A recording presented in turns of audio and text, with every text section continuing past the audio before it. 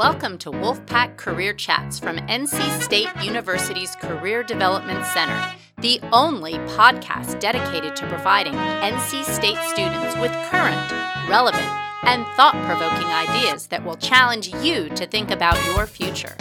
Whether you want to know more about what hiring managers are really thinking, or you just need to hear an honest and encouraging story about overcoming obstacles to reach your goals, we've got you covered. Wolfpack Career Chats is just one of the many services we provide. Whether it's career fairs, on-campus interviews, co-op opportunities, or more, we are here for the pack.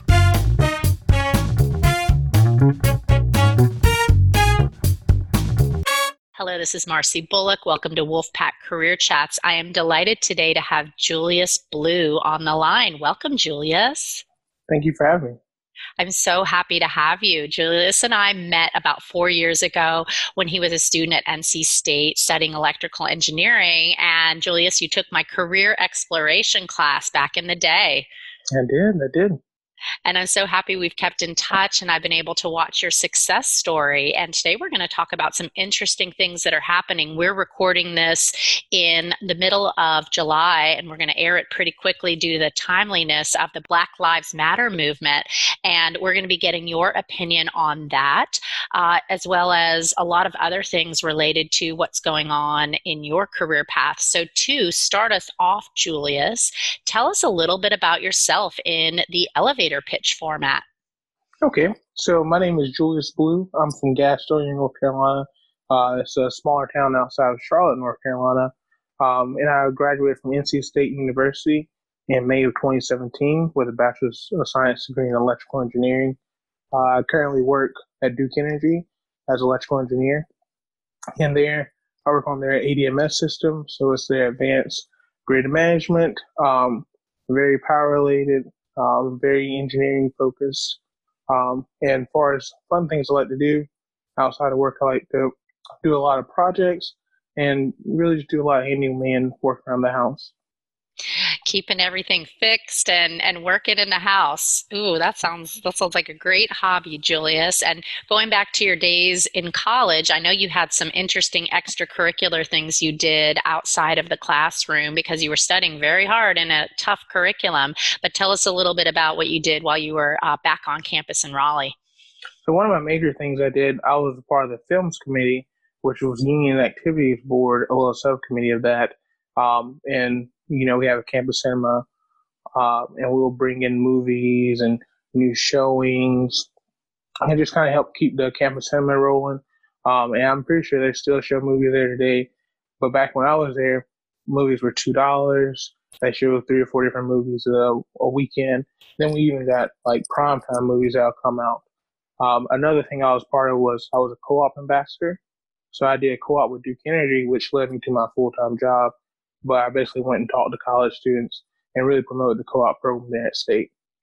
I love that you plug that because, of course, I work in the Career Development Center where my colleagues are working hard to ensure students get experiential education through co-op. So we're delighted that you were part of that leadership team. And we're both in this situation now where we're recording this during a global pandemic while we're working remote. And I know our lives have all changed a lot since March.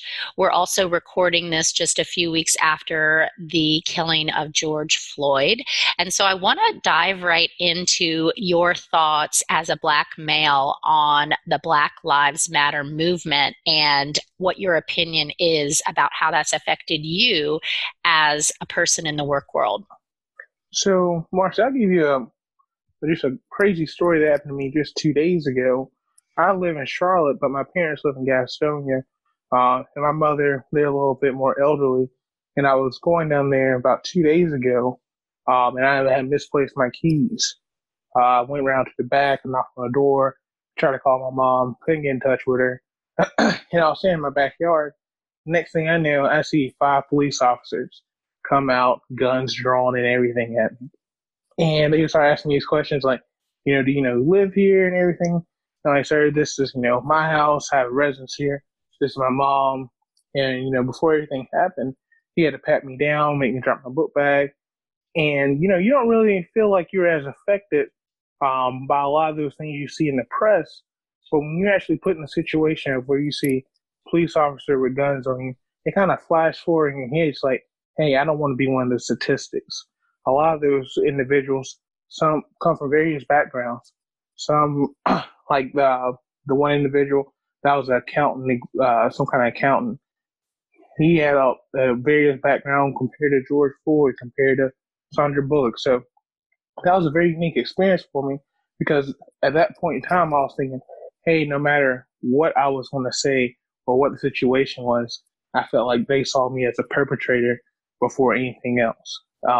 And not saying that any of those cops were racist or anything, but I've seen so many things in the media that I was really fearful of my life. And I know it was all just, one big mistake. This is so heart-wrenching, and it's only a few times it gets captured on video, but like you're saying, this is a normal day in your life when it happened to you. And we want our listeners to understand what is going on in the world. And also we want to hear from someone with your perspective on what kinds of things we can do to support the Black Lives Matter movement. So one thing that really stuck out for me was I went to NC State, and they do a really good job about this. They have these African American symposiums once they come to campus, which is like the weekend right before move in, and you have a lot of African Americans are able to acquaint themselves with each other and kind of learn about diversity on campus.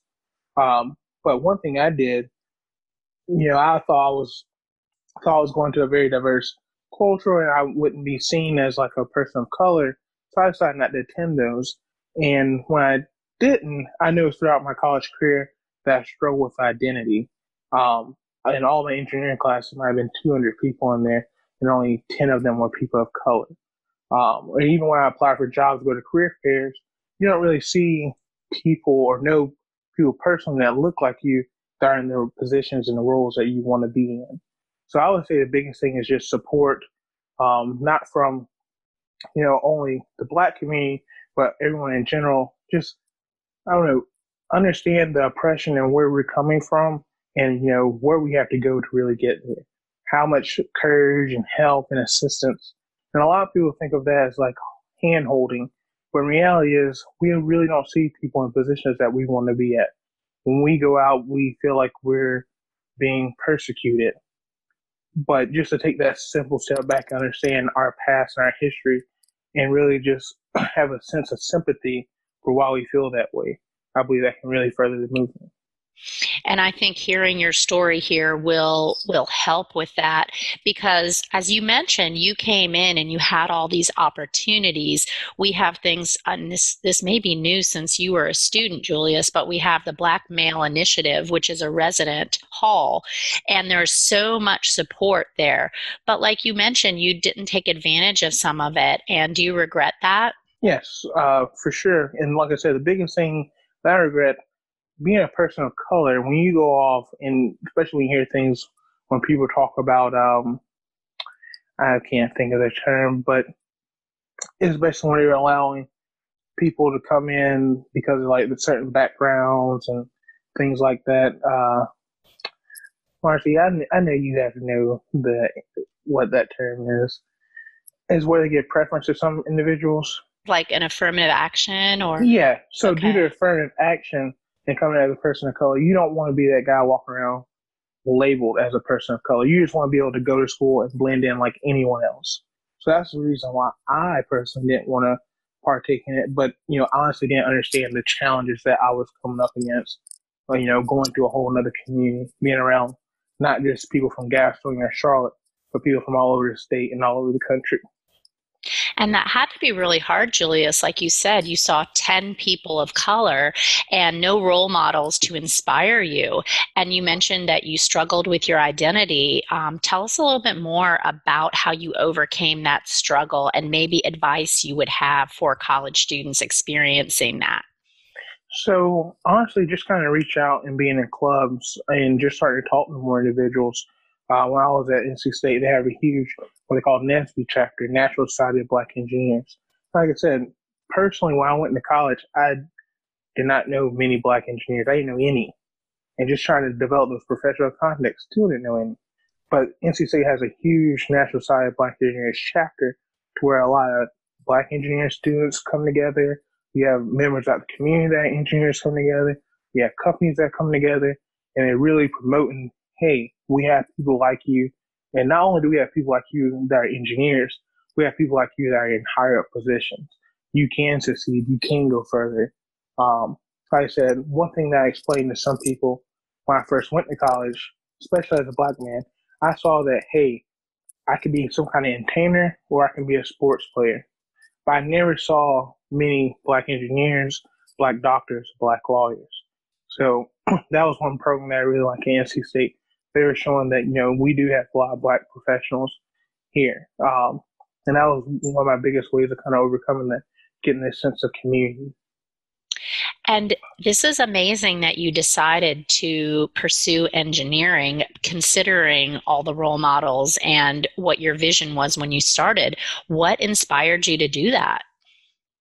Honestly, my first movie that inspired me to be an engineer, I watched this movie called 21, which is about a group of MIT students taking blackjack games. So that made me start becoming interested in engineering, and then I knew I was always good at math and science, and I didn't want to be a doctor. so that was the main reason that really drove it to me. I can get out in 4 to 5 years and make decent money. So you were motivated really to have a good lifestyle for yourself, and you worked so hard and you've been so successful. What has it been like navigating your career path the last 3 years? Do you feel any kind of sense of community? I know you're working at Duke Energy. Do they have support now that we're in July 2020 and this movement is happening? It's such a different world now. They have support, and one thing that a lot of corporations do, they come out with these computer-based trainings and all these diversity trainings that help individuals. But I believe there should be a little bit more than that done. One thing, like I said, when you look in a lot of management positions and higher up positions, you don't really see too many people of color. And I also kind of feel silently judged at times. Not necessarily saying anyone has come out and said something to me, but as a person of color, when you're in the room, you want to make sure you express yourself very clear, concise, and not intimidating. Due to my stature, sometimes if I'm experiencing, I guess, some kind of combative nature, I always think, hey, these guys might think of me as like the big angry Black man. Or I know my girlfriend, she's also working on my team here in IT as well. And she always said that people call her sassy, and just like these little side comments that they wouldn't say to someone that wasn't her color or her sex. And, that really bothers her. It's like you're almost put in a certain pool when you do certain actions. But if someone else were to do those actions, they wouldn't be classified as that. Oh gosh, I can only imagine that would be exhausting, Julius. And what do you do when that happens, when you feel this prejudice is coming towards you and you're being silently judged? Is it something that you hold in, or do you confront people? I wouldn't say I confront people because, I honestly believe that people, are all good people. I wouldn't think that someone's like, hey, trying to do something to me just because they really mean. I think we've become so accustomed to that kind of culture to where everything is okay. But one of my biggest things to deal with is just kind of talking to other individuals of color at work and just trying to figure out, all right, how do you navigate this? Or one big thing Duke started was a mentorship program. And it just so happened my mentor was African American male, and he's in management. And I asked him, hey, what's it like being like this as a manager? How do you rise in those ranks? How are you able to conduct yourself to where you're not coming off as aggressive or combative? Like I said, one of the biggest examples I think of was the example my girlfriend uses, angry Black woman. Like they always like, oh, if she's kind of combating what you say, it's like you must think that she's angry or she's very aggressive, and that's not the case at all. She simply disagreed with you. Exactly. And this is so important for people to hear these stories and to hear you being vulnerable about some of the challenges that you faced. In your current situation now, what would you say that it is like? What are some things that are supportive to you, and what are some things that you would like to still see some improvements on in the working world? The number one supportive thing I would say is trying. Um, my biggest concern when corporations say, "Hey, we want to increase the number of diverse candidates, or we want to get a diverse pool," I feel like they just come out with these very extremist and crazy ideas to try to do that, but they don't really focus on the individuals that are within their company. When I'll say it's like increasing mentorship, being able to create a safe space where you can have these conversations about the culture or the work environment. Honestly, I feel like if I had a conversation with my manager, say, "Hey, I feel uncomfortable," I just don't believe he will understand where I'm coming from as a person of color. Not saying that he wouldn't react to it, but it's like, "Hey, I had this interaction today. Can you understand where that would be offensive to me, or where it'll kind of make me feel uncomfortable?" And I don't believe they had those kind of understandings. And honestly, I don't know the kind of training that they will have to go through to get that, but training is definitely the biggest thing that they had to focus on.